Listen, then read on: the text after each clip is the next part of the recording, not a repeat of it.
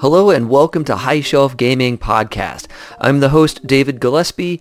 Every week, I'm joined by my co-host, Rich Wisniewski, and we bring on guests to talk about role-playing games and board games and gaming conventions. If this is up your alley, feel free to download, listen, subscribe, and please rate us on iTunes. It really helps people find us. You can also connect with us on Twitter at High Shelf Gaming and join our Facebook group, High Shelf Gaming Podcast. It's a closed group, but click to join. We're friendly to everybody and we'll get you added in. We also have a Discord server to talk games with us all you like.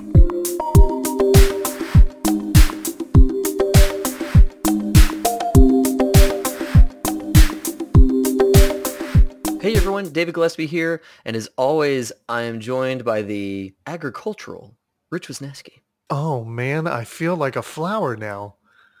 It's like an AgriLife thing. If I was a Texas A&M AgriLife member, I would probably have a much better response than I feel like a flower. But I feel like such a pretty flower. And we're going to be talking about a game that has a lot of ground in it. That's right. And, agriculture kind of goes along with the game tonight. And by God, Dave, how long has it been since you and I have just talked a game? That isn't a game that's dead. Or isn't a game that's dying. Well, in a or board been game over with that cost $1 million. I know. Yeah. I mean, the last one we did was Pandemic, and we'd actually recorded that before Gen Con, a month and a half ago. Oh, that's why it feels so old to me, is that it was from way back, but it just kind of rolled out on the Twitter sphere and on the Facebook sphere. We have not talked board games in a while, and today we were talking about Scythe. Yay! The pseudo-agricultural, pseudo-war game, really a swords to plowshares game. Yeah, I would even say that, it says combat, right? It has combat, but I'm not going to say it's a combat game. And, I will say this is probably, if we look back on our history of the podcast, this was some of our very first experimental online with people gaming. Yeah. So when we first started doing our Twitch streams, we purchased the license to play Scythe on Tabletopia, I think. And we played oh my it for gosh, we haven't month. played. You did unsubscribe to Tabletopia, right? Yeah. All my money is going to Tabletop Simulator now. Okay. Yeah. But yeah, so we were playing it there, and I think we had some really interesting games. I mean, it's a really dynamic game. Mm-hmm. Kind of rules intensive. I think the first two times we played it, we were playing it a little wrong here and there. But dude, a really interesting and fun game. So I'm glad we're getting to talk about it. It's one that I wish we would pick up again, but I almost want to play it, not as a Friday night Twitch, but as a Sunday afternoon gamer day, that you really, you're not, 4 beers in, your mind is on the game, right? And you're playing with people that aren't there just maybe they're really trying to compete, because it is a game that when we talked about Alcon with Mark, and that was one that they signed up to try, and I showed up to and played with them and pretended I didn't know anything, so I didn't go right to the factory, and I made sure I didn't have the right faction and player mat to steamroll everybody. Oh, right, and I played like a good friend, and lost, and it was. I would like to do a Sunday game like that sometime, or a game sometime like that where we really focus on playing that game, because holy shit, we haven't even touched the expansions and we're still having fun with the base game. Right. Yeah. And I think we ended the Twitch streams with, we were loading one of the expansions, the airship expansion. Oh, did I miss that time? Yeah, you missed that one. And that completely changed the game. Holy crap. Did it really? I got that on my list to chat about of expansions. I wonder how it changes the game. Awesome that you guys played it. How did the airships mess that, or not mess it up? How did it change it? Okay, so the base game is pretty straightforward. Maybe we should talk about that. Yeah, and what I'll say is that when you have the airship option, the order in which you do things completely changes. Because in the base game, you are the way they organize it is you are a faction that has a special power, and then you have what do they call it? Like a player mat that is basically your economy. So. Right. So you have a faction, and that faction has a special power, and they have mechs, and those mechs come with special powers whenever you build them. And then beneath that is your economy card. And your economy card is really, I think it's like 5 actions that you can take. And when you take a turn, you say, my turn is to spend it on this one action. And you can't repeat the action twice in a row. So Right. the next time it's your turn, you can't do that same action twice. You have to do another one of your 5. Right, exactly. So you have to find other things to do. And so there's this real sense of I have to plan out my order of turns so that I can bust out of my little starter place as quickly as possible and really maximize all the territory around me before somebody else takes it. Because there's limited space on the board, but they kind of build in these early game barriers that keep you from moving around too much. So it's interesting when you have the airships. No, there's no holding you back. You just make an airship and just float wherever you want to go. Drop all your people. It's just crazy, dude. It's absolutely crazy. How funny! And you know what? I think that maybe was the first expansion that was out there. And you know, it really is. Well, I think I've even watched online play before we played the first time, and still we had people giving us advice, other people on the, on the Twitch stream going, oh, hey guys, how about this? And we learned things as we were playing. It is a definitely deep game. And I think that's why it's fun to talk about is it's a, I'm going to say not completely hard to master, but it's not a, Blockus type of game. It's not a, easy to learn, hard to master.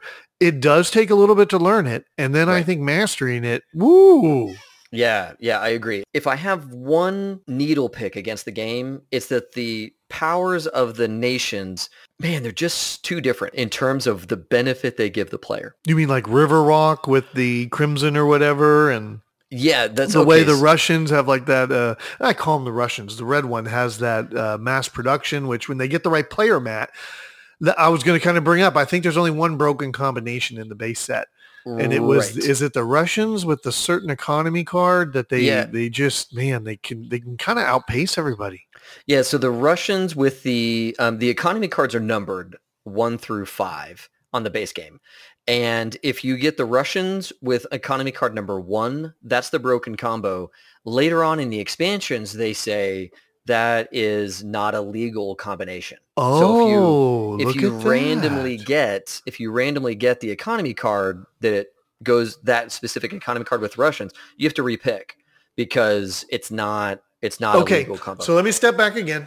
And I don't remember. So sometimes I ask these questions trying to be the dear listener, and sometimes I just don't remember.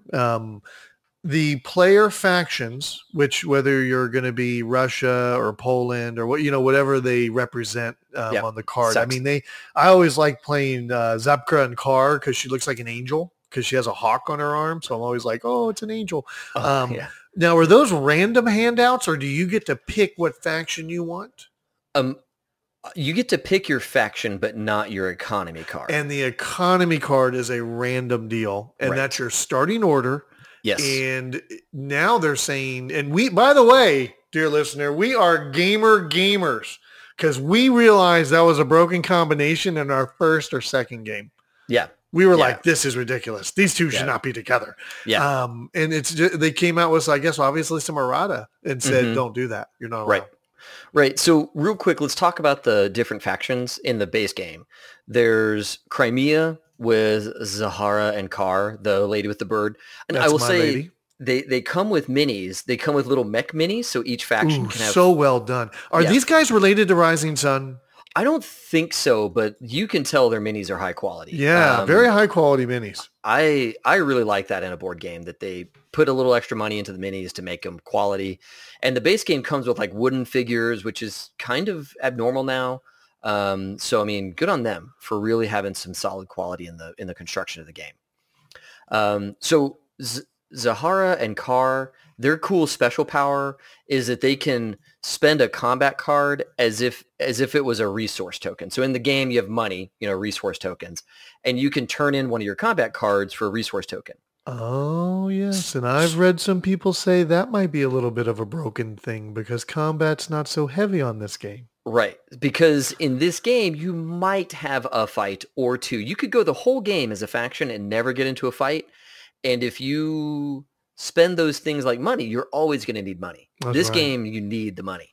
I will say some of those combat cards are so valuable in combat, it would be kind of dumb To get rid of them. to get rid of it. Yeah. But there's plenty of them that are like worth only 1 or 2 points in combat.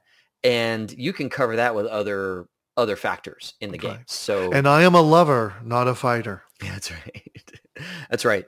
And so we kind of mentioned it earlier. All the factions start off walled off by water.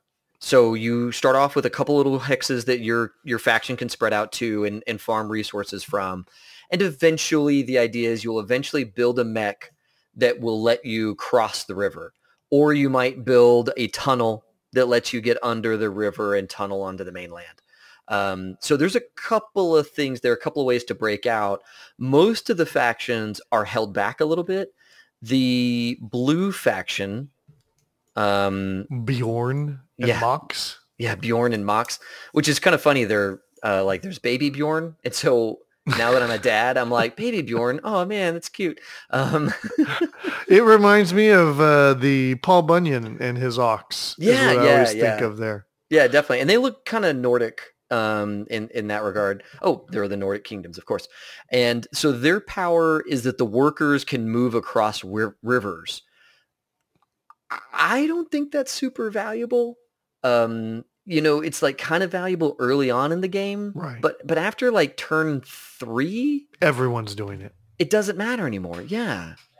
And so kind of tough for a faction to say, cool, my super unique ability is good for 3 turns and then not useful for the rest of the game.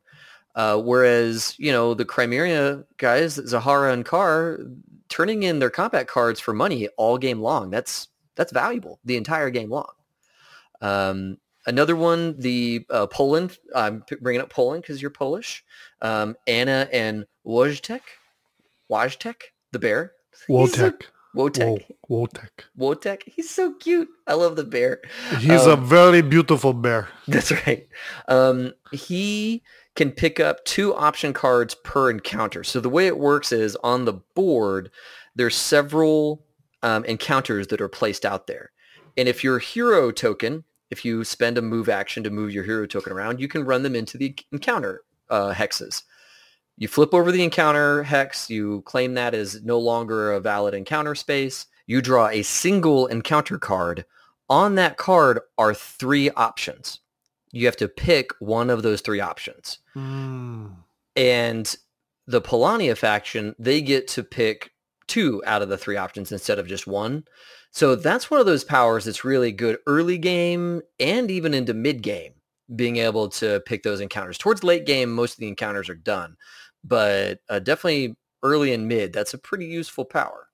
Yes, I would agree, especially when the fact that, on those options, you can get money or popularity. It's kind of set up with that good, better, best for the people. Yep. Or worst, good, better. The worst thing is you oppress people and you get lots of money out of them. And the best thing is you do something for them and you get lots of popularity. And we haven't talked about how you win, but that'll come up later about moving up the different victory tracks, which is another thing I like about this game.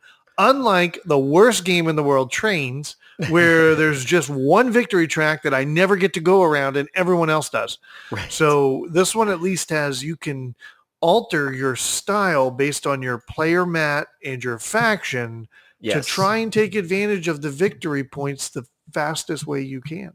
Yeah, there's a lot of different things that add to your total victory count, your total victory points. Everything from how popular you are to how much military you have to how many battles you've won to how much money you got. All kinds of stuff goes into this. So it's really nice. If you're getting squeezed in one way, you can really expand your abilities in another, and that might get you the win. You don't have to be great at everything, but you need to pick 1 or 2 things that you're really going to primary and then maybe a secondary or tertiary that you're going to make sure you don't slough off too much on. Popularity is super important though, because I think that is the multiplier.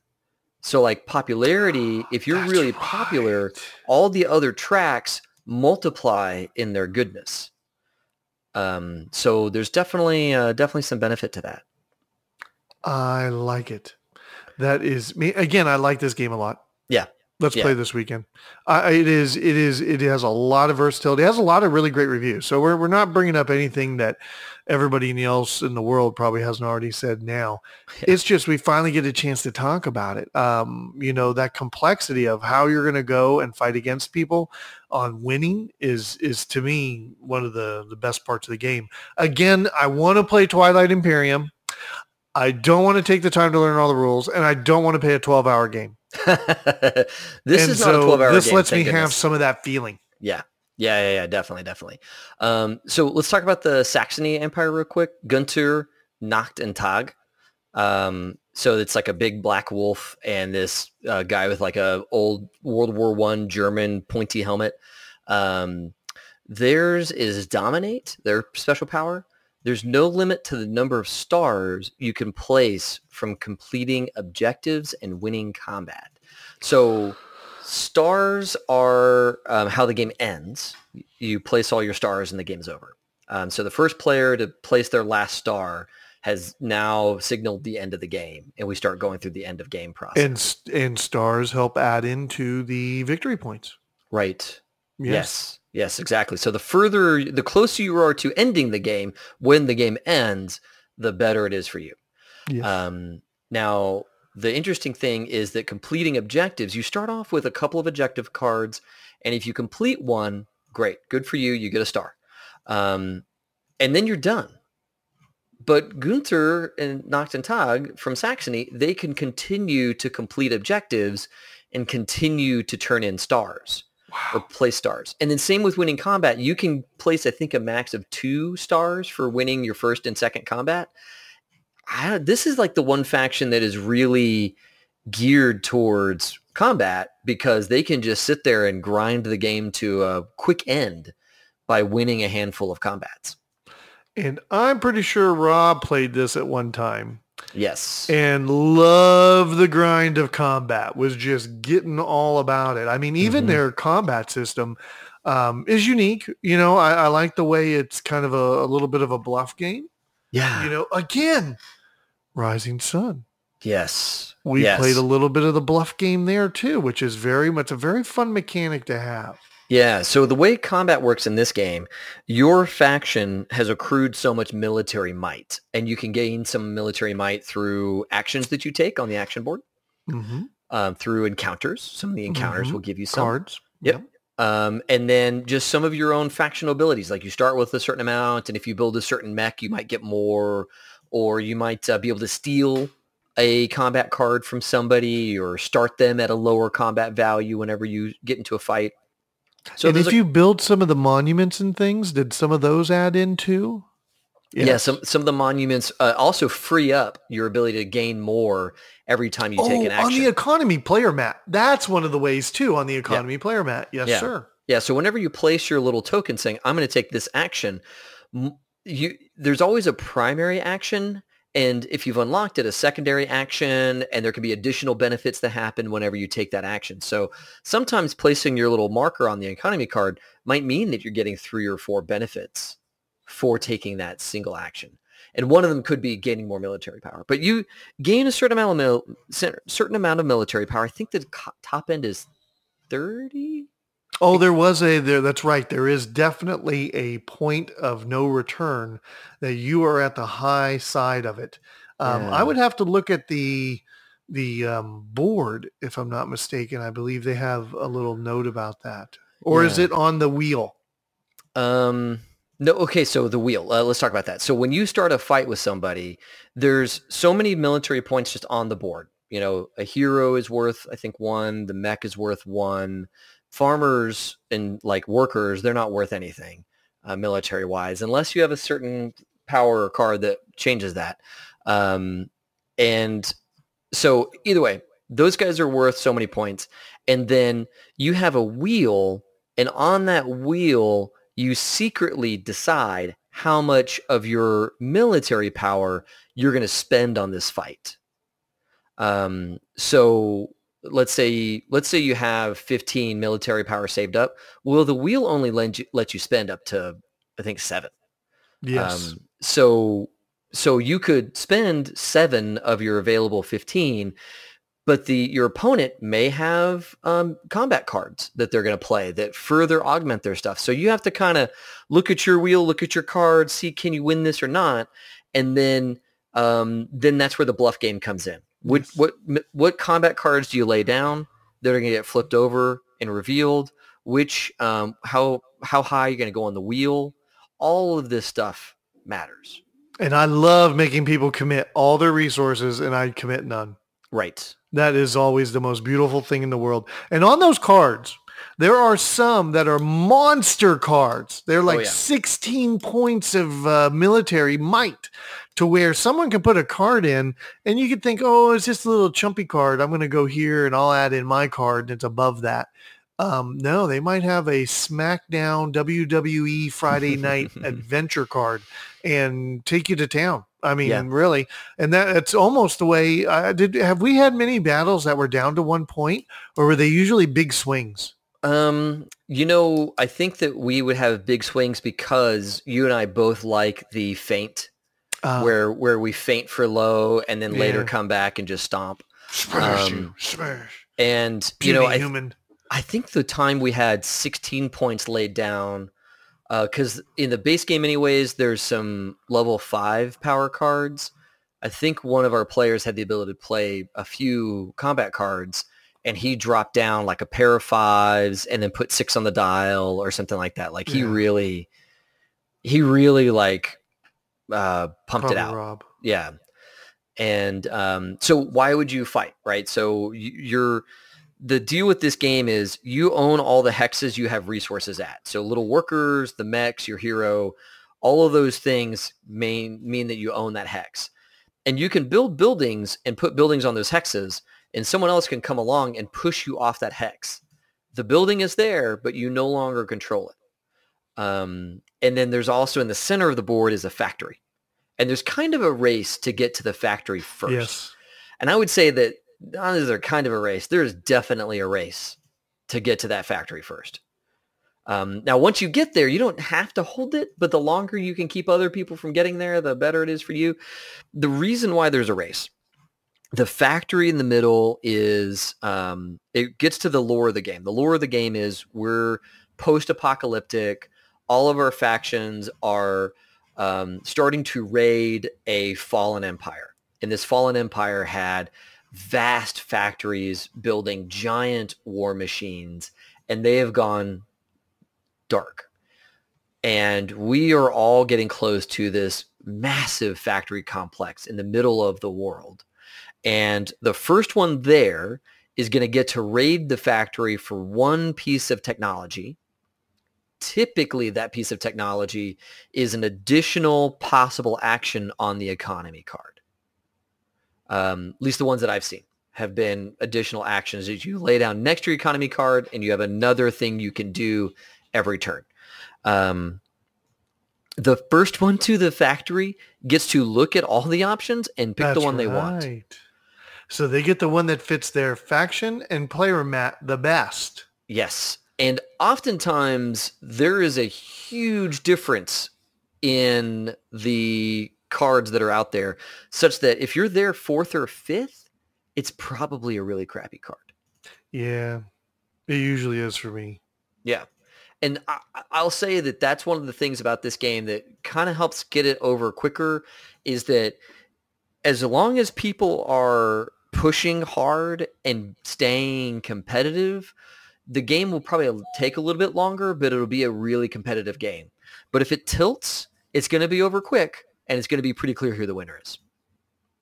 And I think that it tilts around the first one to that factory, if they get a great factory card out of it, and then maybe the second has a good lean in there.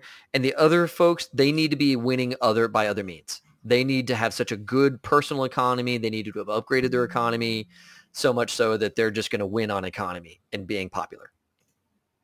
And one thing you talk about everybody kind of going on their way of winning through the popularity ranks.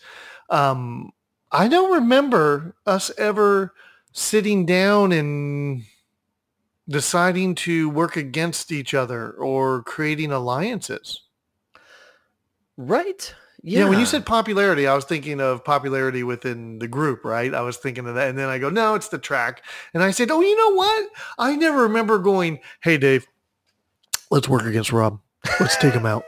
I never remember seeing that in this game. I think everybody just plays their own. Well, the first to the factory tends to get creamed a little bit, I think, because if you're the first to the factory, odds are you've overextended a little bit to get that prize. Yep. And so you're vulnerable typically, and everybody wants to punish you for gaining that boon. But I guess after that, I mean, you can ally with other players, but we don't really do that often. No. That's and I wonder, if anybody's listening to this is like, oh yeah, you got to be able to do it that way. Let us know, because I just don't even think this game lends itself well, like Risk or, some other games that obviously Rising Sun, that's stuck in my head, where you actually do create alliances on purpose. This one just doesn't seem to be that way. That's just not our style, I guess. We kind of like to be solo warriors. Oh, we haven't talked about the last faction, and that is the Russians. Olga and Changa. Changa is a giant tiger. The Russians, I think, have the most powerful power in the game, and that is they are relentless, and it allows you to choose the same section on your economy card, your player mat, as the previous turns. So whereas everyone else has to look at their economy mat and say, okay, well, I just moved last turn. I'd really like to move again, but I can't. So I'm going to go and do some other action on the economy card. Olga and Changa from the Rusvet Union, they don't got to do that. They can just keep on moving or keep on farming. And that is powerful all game long.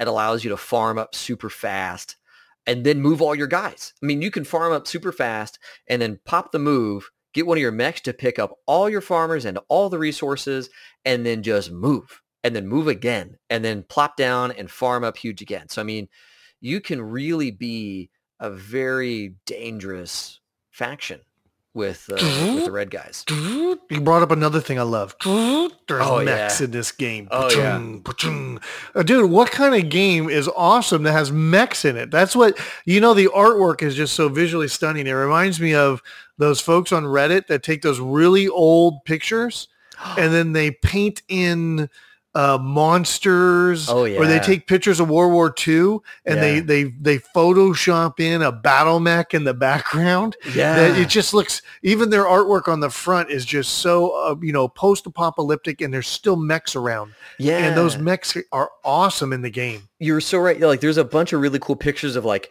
people on horseback, like old school cavalry. And then there's this big giant mech looming in the background. Like, how are these two things even remotely in the same world and effective against each other? And it's just from an art perspective and a lore perspective, it's a really interesting game. And each faction, their mechs are very different.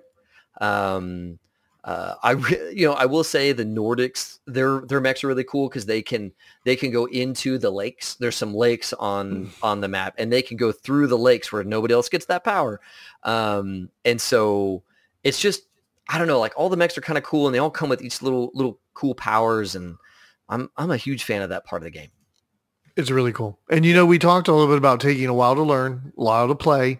It is a 90-minute plus game. Right. I don't think we've ever played a game that was quick. No. Even when someone's starting to run away, you just get to the 90 minutes. Yeah. You might be at a point in the game that everybody wants to quit because they can see the end coming. But I don't know. Even then I say that. Even then, there's always somebody competing. There's always a couple in the running to the end. I'm not going to say that it is. I've not had a stinker yet.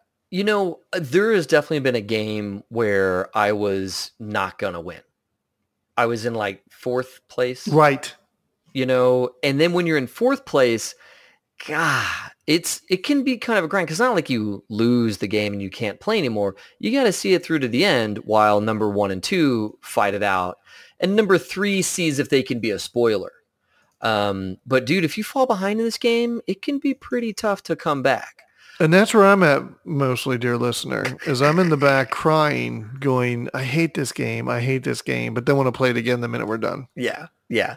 And I will say that when it comes to the different economy cards, it's super important when you start to really pay attention to your economy card, or the player mat is what they call it. It's kind of like when you start playing Settlers of Catan, when all the board is revealed and you know where all the number chips are, and you're trying to decide where to put your settlement and road in Settlers of Catan. Dude, I spend forever looking at that board, figuring out where to place my stuff and what moves to make. This economy card is like that. You want to take a minute and just see, okay, how does this economy card build?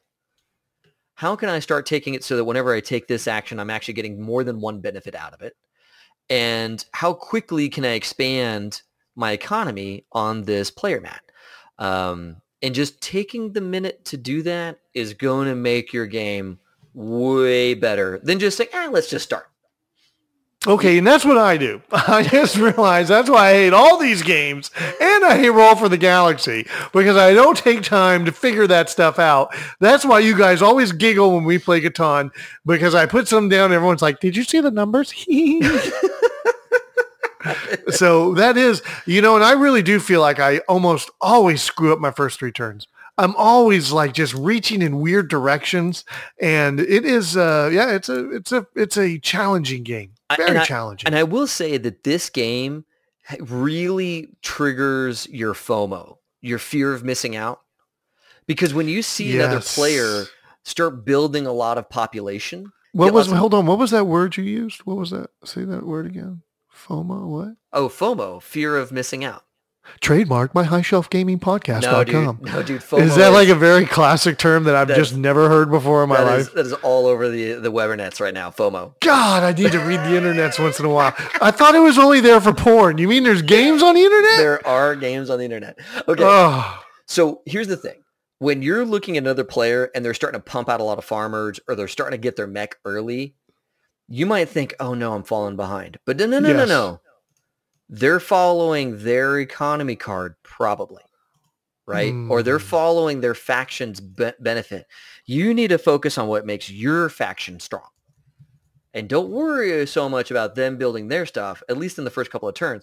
You need to be worrying about what is going to get your economy cooking, and what's going to make you powerful. If you're going to go a military advantage, figure out how to press that advantage early. And don't worry too much about the person that's pumping out a lot of people or pumping out a lot of mechs or whatever. Like, there's other things to be doing. That's impossible. I get all caught up in everyone's games, and now we should have done this recording right after the first couple games so I could play better in life, because I am totally seeing some great ideas here to bring to the table. Yeah. Because I mean, when somebody builds the first tunnel, you think, oh no, I need to build a tunnel. Well, maybe the tunnel is just kind of a gimme because they're doing a whole lot of move actions or some shit like that, or they're doing a whole bunch of other stuff. So yeah, like, it's definitely one of those games where pay attention to what's going to make you better, and don't worry too much about what's making them better until you get a chance to spoil. And then when you get a chance to spoil by running your mech over to their area, that's where you need to pay attention to, what do they keep spending a lot of money on? Are they building a lot of iron, a lot of wood? Mm-hmm. Is there still a chance for me to go in there and mess up their wood production? Okay, great. If not, well, what are they going to try and do after they finish all that wood? Are they going to start making people? Are they going to start building, farming hay? Go and mess up those areas. That's my strat. I like the way you think. I like the way you think. We're playing again, man. That game really just gets my juices going. Oh yeah. And I haven't even tried the expansions. Okay. A little bit of moving on, that you have played the Wind Gambit online, and that's with the what are we going to call them? They're not Zeppelins. What are they? They're airships. They're airships. And number one, the models for that look incredible. Oh yeah. Again, their models are so good. Like I want to use those in some sort of, I don't know, steampunk post-apocalyptic RPG. I know. Man, just give them a spray paint, give them a quick paint. Yeah. And they are, that's like, I think the box is like 20 something bucks. No. And and you get those in it with the box. Oh my god. To where it's pretty awesome. And that really did change the whole dynamic of the game though. You could immediately go wherever you wanted. And did you get an airship to start with or did you have to build it? It was a little bit since I played. I think you get one to start. Yeah, 2 airship tiles are randomly paired at the beginning of the game. 1 passive, 1 aggressive, 16 total. A new type of sculpts are identical, blah, blah, blah. Each player starts with airship on their home base. There it is. How about that? And the airship powers are interesting, but the most important power is the fact that you can now just ignore rivers. Like that immediately makes the Nordic ability worthless. Like functionally useless compared to everyone else. And that makes me sad for the Nordics in this game. But yeah, they immediately just become boring. They're a dead faction. I mean, they can do stuff, but as far as their faction power, now none of us have played Invaders from Afar, but that looked like just a way of adding in more faction and allowing up to 6 or 7 players. So I'm wondering if it's like the Firefly game where it added new maps. Like did it add new map board? So when you get all the expansions, you can there's enough board there you can flip it over and play on a bigger board. Oh. And now you can have lots more players, which does make the game longer, right? Because everybody's taking their turns. And there's just more people taking turns. But 2... Not with me going, are you done yet? Are you done yet? Are you done yet? Are you done yet? Yeah. But 2, I think that is really where the game gets big enough that having alliances makes way more sense. Because when the game's small, 4-ish players, having an alliance is like, maybe I'll do it, maybe I won't. But when it's like 6, 7 players, oh yeah. I'm going to find a friend because I am not going to try and take on 6 people by myself. Send me an emissary next time. That's right. That's right. We'll make it work. And I thought this was really cool. And I did not know about this until doing a little bit of show prep. That's me shuffling my papers, audience, because I wrote things down. And I'm proud. The final expansion, The Rise of Fenris. Did you know that this is a way of closing the game? No. How incredibly cool. These guys sat down here's what normally happens, right? I got a game. I make an expansion. I make another expansion. And you know what? Maybe there's not any. Now I'm down to like a cult group of 1,000 people and I can't make any more money. So I quit making expansions. Yeah. And in Scythe, do you call it Scythe or do you call it Sith? I call it Scythe, like the big harvesting thing. Yeah, Scythe, yeah. I was just outside using mine. And it is the final expansion. It's listed that way.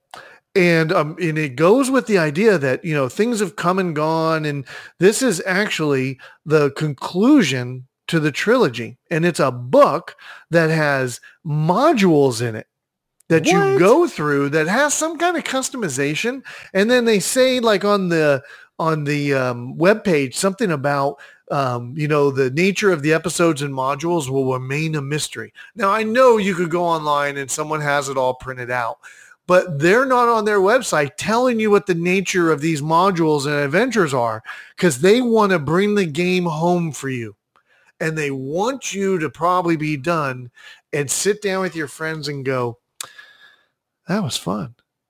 Or that was neat. What a story. That must be what they were going for. Wow. They were looking at a way of closing out the world of Scythe for everyone. That is impressive. Like, okay, that reminds me of? That reminds me of the story. Cowboy Bebop. Yes. One Cowboy Bebop, because that had a phenomenal arc to it. But in terms of board games or games, I shouldn't say board games, but games. Legend of the Five Rings, the card game, their first edition, they said, look, this card game is going to have a beginning, a middle, and an end, and then we're done. Yeah. And they did that. Now, later on, they went back and said, actually, we're going to do a whole second season. But because that money was just too good. People are wanting to give us money. We're doing it again. Right. But their original intention was to zip up that card game and be done with it. And I really applaud these guys for taking Scythe and saying, you know what? This board game has a beginning, a middle, and an end. Yes. And that's how I felt. And that's what, I made a joke about Cowboy Bebop, but that was back when anime started and ended in 26 episodes or 23 or whatever the number was. Yeah. And that they kind of, Inuashi kind of lost that. Bleach kind of lost that. They just go on. I mean, there's like 4,000 Bleach episodes now. Oh, yeah. Well, who is it? Utena Universe Girl or whatever. That was the first one that had like 150 hours worth of content and never was going to die. So yeah. But that's why I really loved Cowboy Bebop is, goodbye, Spike. You get to the end and there you are. Prepping for this. I may have to find a group that wants to go through this. Yeah. I may have to find a team. And I will say that is the one thing about Scythe is that there's so much to it. It's such a deep game that it's not going to appeal to casual gamers. It's going to appeal to gamers. Yeah. The folks that love themselves some Axis and Allies, that love themselves some, Settlers of Catan. They have all the expansions and they played it into the ground. Agricola, they're good at Agricola. Scythe is that gamer's game.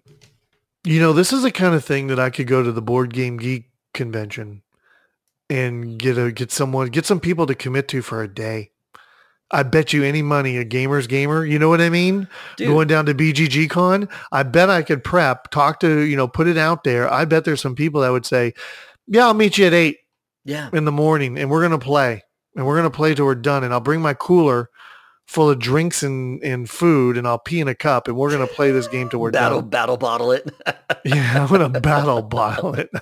Trademarked highshelfgamingpodcast.com. Don't tell me that's another word all over the internet. Dude, that is military uses that. Dude, you think that guys that operate tanks out in a fight are going to get out of the tank while they're in a fight? No, they're going to. They could call timeout, bro. They could be like, timeout. I gotta pee, and they jump out, go pee, get back in. No, that's not how that works. They just take care of it, and then I saw that Brad Pitt movie. I know what they do. Ay. So I just wrapping up on the expansions, I really dug the way they did that. Yep. I just couldn't believe I didn't know that until prepping for the show. Big props to those guys. I mean, that really is amazing. Now, this is from Stonemaier Games. Yep. And I go on. Jamie Stegmaier, he made this game, and I think he founded Stonemaier Games. Oh. You mean before the world of Kickstarter, or was this a Kickstarter too? Ooh, I don't know if this was a Kickstarter. It probably was a Kickstarter. Because I think everything's a Kickstarter at these points. But he is a local to me, or rather he's just down the road from me. He's over in St. Louis. Yeah. So I'm in Kansas City. This guy's in St. Louis. This is where this game comes from. Let's go ding dong ditch him next time I'm in town. And we can just leave a little character on the front porch. Little character icon. Let's 3D print one. Yeah. We'll just leave it up front. Boom, we're gone. Now, one cool thing. With a sticker. We'll leave him a sticker too. So one cool thing that has come out of this, because Scythe has been so popular and the guy has done so well, is he took on the game My Little Scythe, which was, I think, a kid had developed this game. What? And they weren't getting any traction. And he said, you guys need to publish this. No, I'll just publish it. If nobody else is going to publish it, I'll just publish it. And it's basically a kid's game version of Scythe. And I think it came from like another kid coming up with this idea. Holy smokes, this is one I can win at, folks. Yeah. I'm looking online. It's for children, and I love to crush children's dreams. Just ask my son. Here it is, designed by Hobby Chow with daughter Vienna Chow. So the daughter, and art by Katie Cow. Oh, my apologies, different family. So Vienna Chow, the daughter, and her mom, Hobby Chow, made this game, and Stonemaier said, "Hey, I'll help you make it." Oh, dude, it looks so cool too. Oh yeah, My super Little cute. Scythe. Super my cute. little scythe. Super going cute. out and killing people. My little scythe.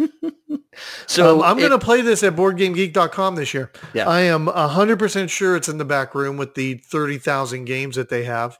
And I bet you all have no problems finding 1 to 6 players to play with me. Oh, yeah. Oh, yeah, dude. Yeah, Scythe is such a fun game. I totally want to play it with a bunch of gamers. And if I can make it to a con where you and I can play this game, we should totally play it. I agree. Because this is one of those games that I want to play at a con where I'm going to be with other people who are like way into the game. And dude, let's totally pretend we don't know each other. We're like rounders. Oh, yeah, dude. All of a sudden, I'm blocking for you. You're blocking for me. We're trading resources. I mean, it'll become evident as we're in the final 2.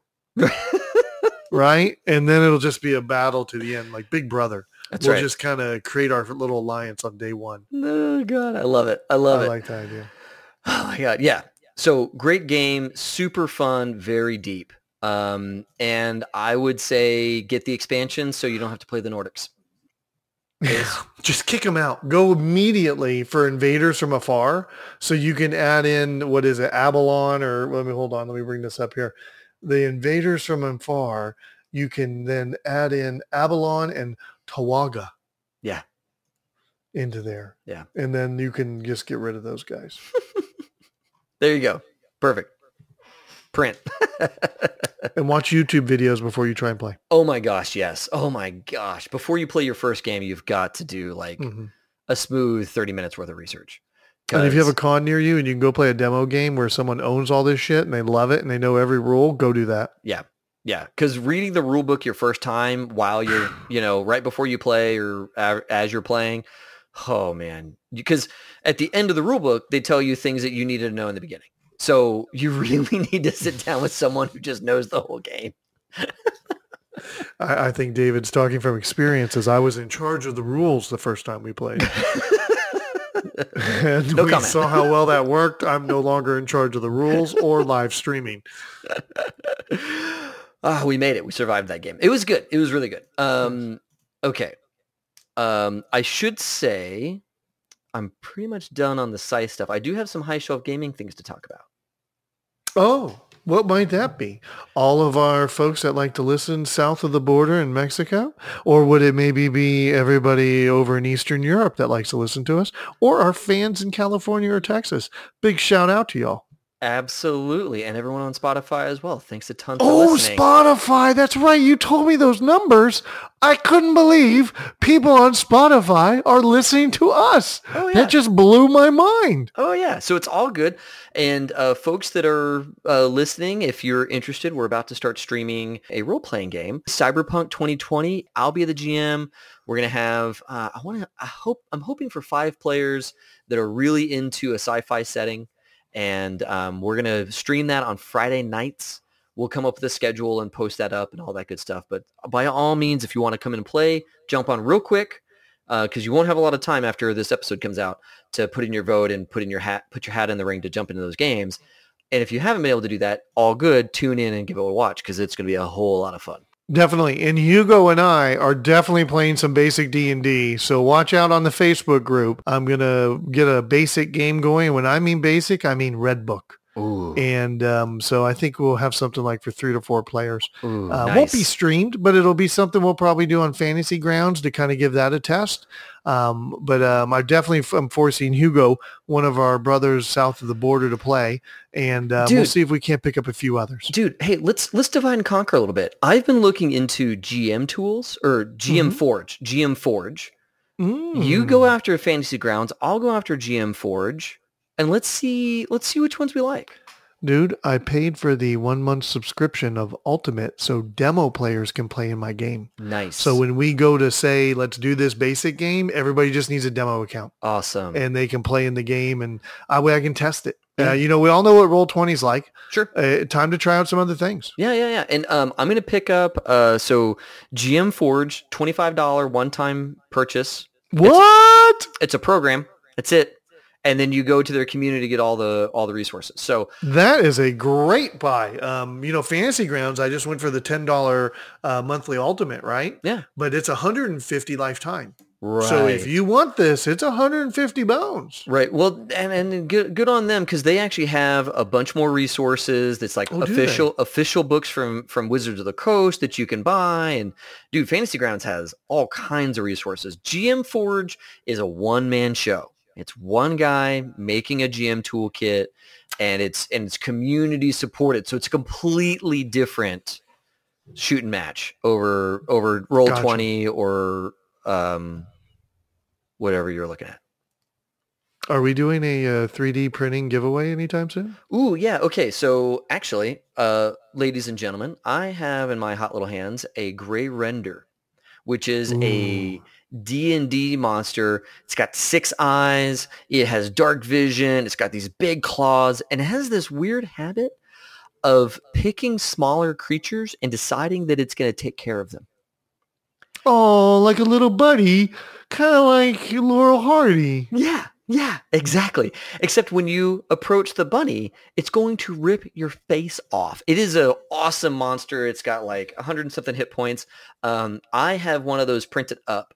I don't think that the file is available yet because I'm working with a guy on the side. Ooh. And so as part of this giveaway, we're going to give away a 3D printed Gray Render.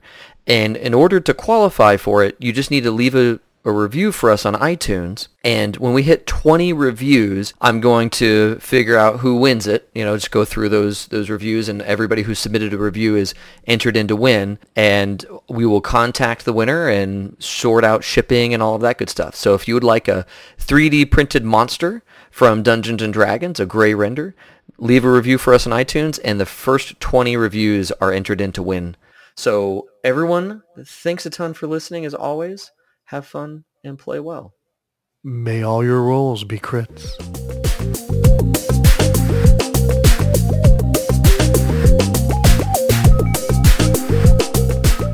Thanks for listening. This episode was produced by me, David Gillespie, with music provided by Taylor Guillory. Our web presence is managed by Amy Nelson. And if you like our style, please leave a review for us on iTunes. It's the best way to help people find us.